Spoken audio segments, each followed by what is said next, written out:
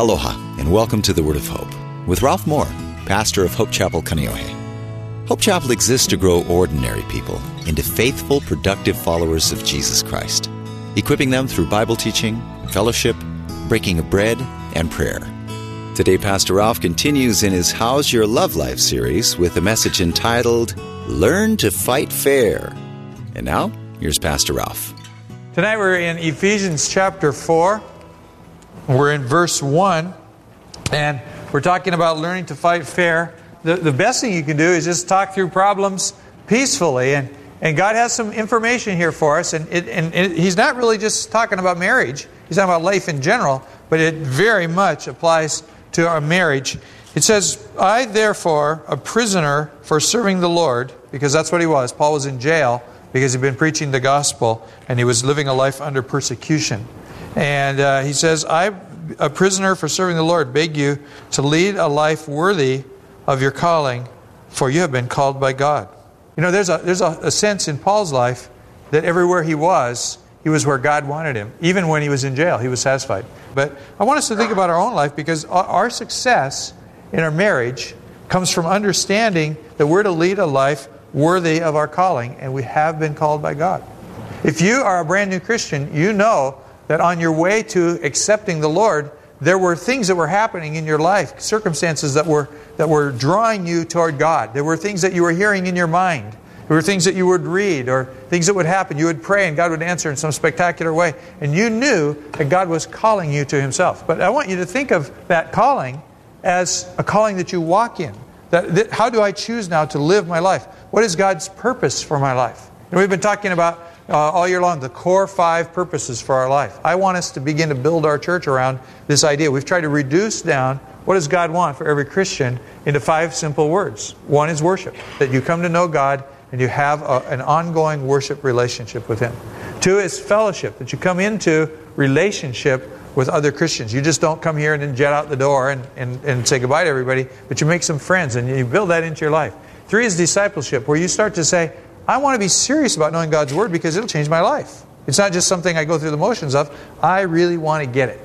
The 4th thing is ministry. We're incomplete in Christ, in our calling, if we're not serving somebody somewhere. The best thing that I can recommend right now is go on the internet, go to hopechapel.com, and look into the place that talks about ministry opportunities, because there's a bunch of them in our churches. We're doing so much in the community, but there's so much more that we could be doing if we have more of us involved growing up in the Lord. And then that business called evangelism. If you begin to mature in the Lord, you start to have really something to say to those people that you know around you. Not preaching at the whole world out there, but the people that you know intimately. You know, we're coming through a season right now where lots and lots of people are coming to accept the Lord in our church. There'll be 18, 20. Last night there were like 9 or 10 in one night that prayed to receive the Lord. God is doing something. He's stirring, because you guys are doing what He's asking you to do. So it starts out by saying, live up to your calling. Live up to what is Jesus trying to do in your life, because that is the foundation now for making the marriage work. You be Jesus in that relationship. And now He says, be humble and gentle. Well, how do you make humility and gentleness just a normal part of your life? Well, you begin to say to yourself, my partner is the most important partner in this relationship. You know, I get all of this sort of credit because I get up here and talk a lot. But there's no way that I could live my life the way I do and do the things that I do without the sacrifices that my wife makes and the investment that she makes in me. And this incredible woman is so patient, and she's so kind, and she's so gentle, and she puts up with, so much, and she invests so much in me. And I look at her and I think she's the one. She's the driver behind this thing. And when you can begin to see your spouse that way, you're going places. I went to a movie set this week. They're filming a movie called 52 Kisses or something in Hawaii, and I happen to know one of the people who's one of the actors. She's 5 years old, and she's related to me. And she got a little tiny part in it. But they were filming at Hei'a Pier, and so she had to be in the water doing things. And so we went down there, and all of a sudden these 2 big SUVs come driving up, and out steps Adam Sandler and Rob Schneider, these actors. And you could just see there were a couple hundred people standing around there, a lot of them in the production, but a lot of people just gawking, And all of a sudden everything went quiet. And it's like everybody looks at these 2 people as so important. And everybody begins to treat them with deference. With what? Humility and gentleness. See, when you see somebody as more important than you, then you begin to treat them with humility and gentleness. I was watching Adam Sandler. The guy's a humble man. He was going around getting his picture taken with little kids. He was just going around like you'd think he's a politician, just being nice to everybody. And he was treating everybody else as though they were more important than him. They're all seeing him as the big movie star. He's seeing them as, I couldn't make it without you coming and buying the ticket. So if you will begin to look at your partner, if you're dating, or some of us have terrible role models. We grew up in homes where there was fighting and anger and hatred and viciousness, all in the name of love.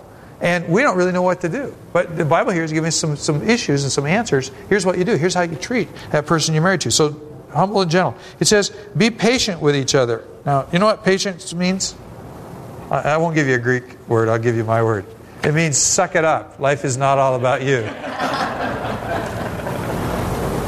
You get into some difficulty, some discussion. It's not going too good. And your partner is talking. And all you're doing is waiting for them to stop talking so you can say what's wrong with what they just said. You know what I'm talking about? And you never really listen. You never take time to put yourself in their shoes and think it through from their viewpoint. Because if you do that, suddenly you're going to be patient with them because you're going to say, oh, there's some validity to what they're saying. I may not agree with everything. It may not make me the happiest camper in the world, but it's valid. And now how can we get together and compromise? Because that's the big word here, is compromise. A fight between a husband and wife should never be one wins and one loses, because ultimately both lose when that happens. You take a big bite out of your marriage and you're not going to have much. We need to come to where we are willing to each one sacrifice something and be patient with one another and say, okay, I'm giving in to you while you're giving in to me. And we come up with something entirely new, and God then can bless us and work with us and do what He wants to do. It goes on to say, making allowance for each other's faults because of your love. Now, I want to tell you first that some of what you see as a fault in your partner is just that God made them unique. They say opposites attract. We go marry somebody who's entirely different than us, and then we spend our whole life telling them why they're wrong for being that way, and they ought to be a clone of me. You be like I am, and we'll just get along fine. Well, so you're missing it. Those aren't faults.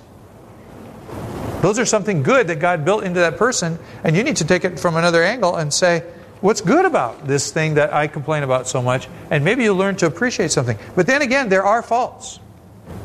Leaving, dirty socks where you took them off and stuff like that. Well, that's not good. That's a fault. It says overcome the faults through love. The word love here is agape. And as we think about agape love, I heard somebody say this. We've been talking about three kinds of love. Eros, which means I want something from you. And it could be physical lust, but it could be just I want your money, I want your attention, I want whatever. It's selfish love. And there's phileo, which is friendship, which is a mutual sharing. And there's agape, which says, whatever you do, I still love you. I'm going to give in to you in spite of who you are. Now, this friend of mine, another pastor, came and he said, we think you move from eros to phileo to agape. He says, that's not true. You really move from eros, which says, I want something from you, to agape, which says, I will surrender for you. And the way that you do it is you take the eros, the I want, I demand, I desire, I'm taken, you better, and all of that, and you nail it to the cross with Jesus. Jesus died to cancel out our sins. Paul says in the book of Romans, I die daily. What's he saying? I have these selfish, ungodly, I want to control everything, desires, and I put them to death through the power of the Holy Spirit. Now, this is where we get away from a teaching like this being a self-help deal. And it is something that requires that you're having an interaction with God, and the Spirit of God is there, and He's convicting you, and He's saying, you're wrong right now. And you're saying, I'm willing to die to myself and live for this other person. We overlook each other's faults by dying to ourselves because Jesus died for us, and being willing to live to that other person. And then let the Holy Spirit empower you to work it out. Let the Holy Spirit comfort you in the process. And I promise you, here's what always happens. Whenever my wife gets something going because I did something, and then she does what I say. She dies to herself and says, but I love you anyway. You know what happens to me? Now the Holy Spirit begins to put pressure on me that I got to change in that area. And it's ironing out the wrinkles in Ralph. Slowly, but it's working. Well, let's go on here. It says, always keep yourselves united in the Holy Spirit and bind yourselves together with peace. With peace. Bind yourselves together with peace. You know what we've been doing in our house lately? We get up and when we eat breakfast in the morning, we make it a point to eat together. I mean, you get into that thing where I'm busy, I'm going to grab a piece of toast and run by. But we're actually sitting down and eating together every day. And we've been taking time before we eat. Usually you pray over your food, right? And say, thank you, Lord, for the food. But we'll extend that time. And we just sit there and thank God for what He did yesterday. What He did already this morning. The things that were stressing us out and troubling us. And then God just came through. And you know, the person phoned and got the right answer. And you know, thank you, Lord. Thank you, Lord. And so we take time and we worship the Lord together. And then we pray about the needs of the day. And we don't take forever doing this. Sometimes it's 3 to 5 minutes. Sometimes it'll go as long as 10 minutes. At nighttime, we've been doing the same thing. You know, we'll sit together on the sofa and just thank the Lord for the day and worship the Lord and begin to just try to honor Him. My wife is very tired. She's very weary. She come through this radiation thing for the cancer, and they say it just wastes you. Well, all through it, she just kept going. She had enough nervous energy. She kept going. Now she's through it. She looks good. She's growing hair. She's totally exhausted. And then people all come running up because they love her and go, oh, you look so good. And, oh, you must be doing great. And then she has to talk about cancer, and that just destroys her. So a little cue here is, if you see her, say, hi, how you doing? And don't say anything about any of that stuff because she came home the other day just so drained. And so we were kind of praying together, and she starts to sing this song, and she couldn't remember all the words. I knew the song too, but I couldn't remember any of the words. So I'm just sitting there, and I was kind of sitting in a chair, and she just kind of come up and sat on the coffee table in front of me, and she was just kind of really stressed, and I didn't know the words, and I wanted to sing them with her, and I knew she wanted me to sing them with her, and so I began to hum the song, and I could watch her face relax as I began to enter into what she was doing and worshiping God. It says that you worship God and bind yourselves together with peace. Keep yourselves united in the Holy Spirit and bind yourself together with peace. What I think it really should read is, and you will bind yourselves together with peace. If I'm worshiping with you, it's hard to slander you. Here's the positive side to keep you out of getting into conflict. Learn to talk about things and talk peacefully and talk in the context of who you are in the Lord and His calling in your life. Is this good so far? Okay, now let's look at the negative. Go to the end of the chapter. I put up here, fight fairly. Verse 31. It says, get rid of. Now again, this means that you surrender it to God. Here's what you do. You surrender your right to anger. Lord, I'm with a person that you made, that you love dearly. And I don't have the right to berate them. I don't have the right to tear them down. I don't have the right to destroy their image of themselves, how they feel about themselves. I don't have that right. And I'm willing to die to that. See, it's something Satan tells me I have the right to tell her how wrong she is and how right I am.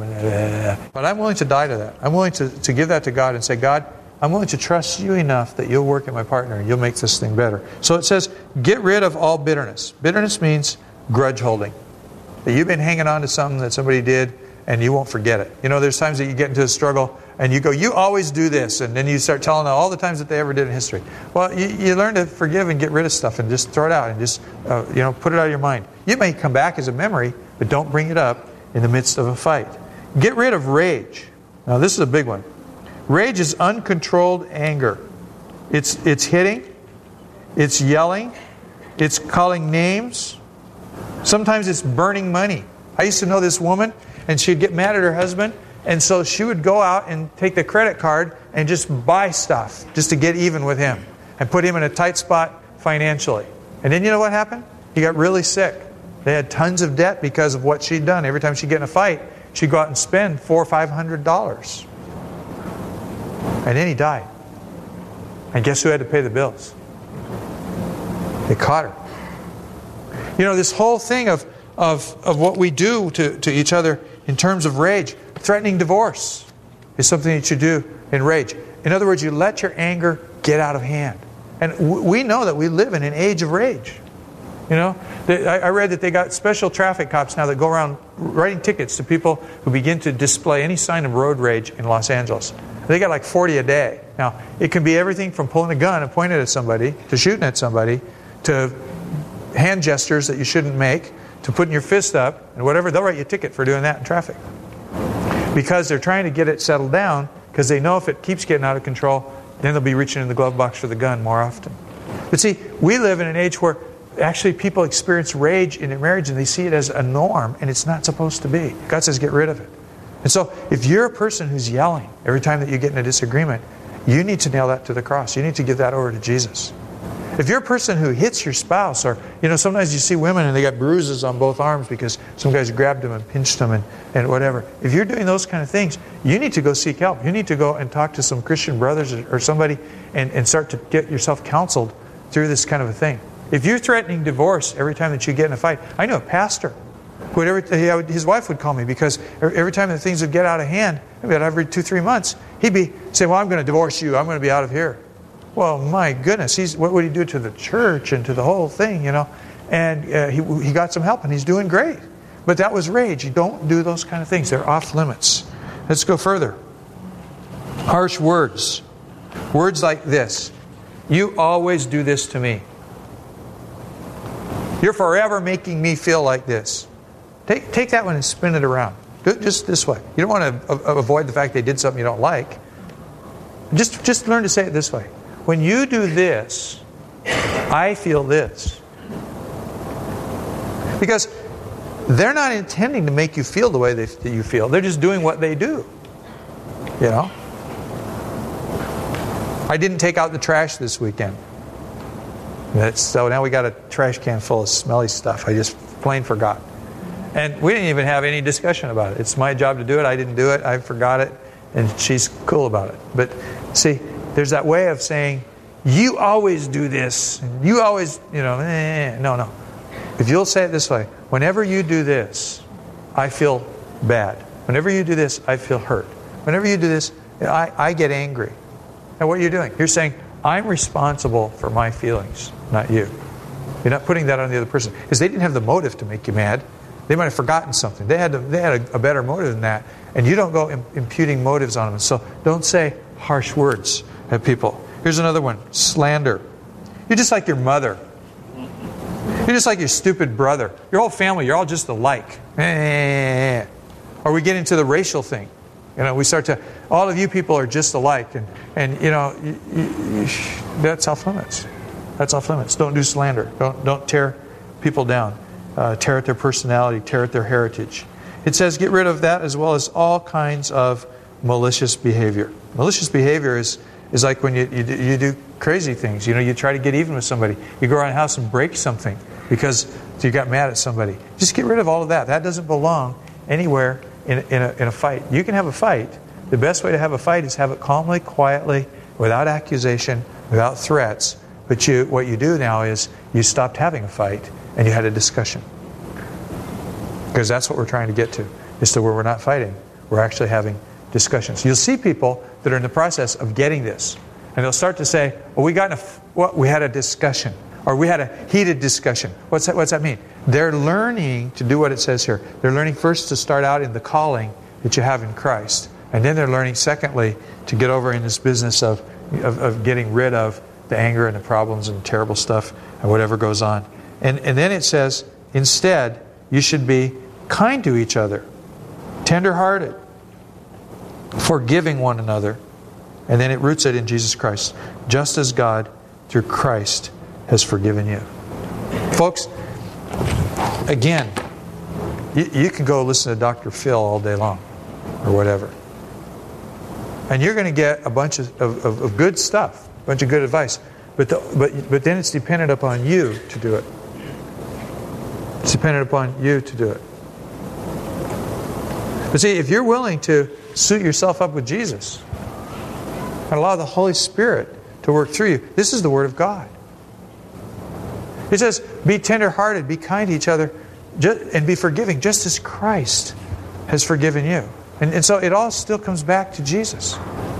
It all still comes back to your relationship with the Lord. It comes back to, He did this for me so much. He died on that cross for me. I mean, think about it. We're going to get ready. We're going to do a study in the book of John. We're going to, I'm tired of this. We're going to do 8 weeks of this and all that kind of stuff. We'll go back and we'll do some of that later. But we're just going to do a study through John. I got it. We're going to just, the book of John is pretty long. It's the gospel. It gets you close to Jesus. And we're going to talk about worshiping God in spirit and in truth. Really getting to know the Lord. And it's just going to be a meandering study. We're just going to go through John, and we're going to take our time and get through John. It might take 20 weeks, We're just going to get through the Gospel of John and try to get to know Jesus better. Try to get to know the Holy Spirit better. Try to get to know the Father better. But John starts out saying, Jesus is the Word of God to us. Jesus is everything God is made available to us so that we would know that God wasn't mad at us, that we would know that God loved us and cared for us. That's why you read the Gospels. You see the miracles that Jesus did. Now you know He can do those for you. But the Son of God allowed Himself to be crucified by a bunch of people that hated Him. God, who never sinned, went that far for us. And it allowed us to have forgiveness. And so He says, just as Christ has brought forgiveness to you, now you bring forgiveness in your marriage. And when you will begin to operate on that plane and let the Spirit of God be the leader inside of your heart, now you've got something that's way more powerful than Dr. Phil. Because now you're not just having to do this on your own and swallow your pride. Now you're in a place where God can work through you, God can breathe through you, God can do good stuff through you. Does that make sense? I think I'm going to quit.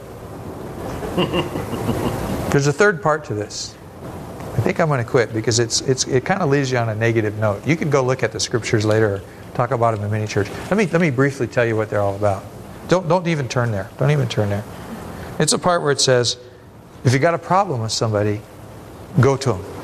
Tell them privately. Well, that's good. But if they won't listen to you, then take a couple other people.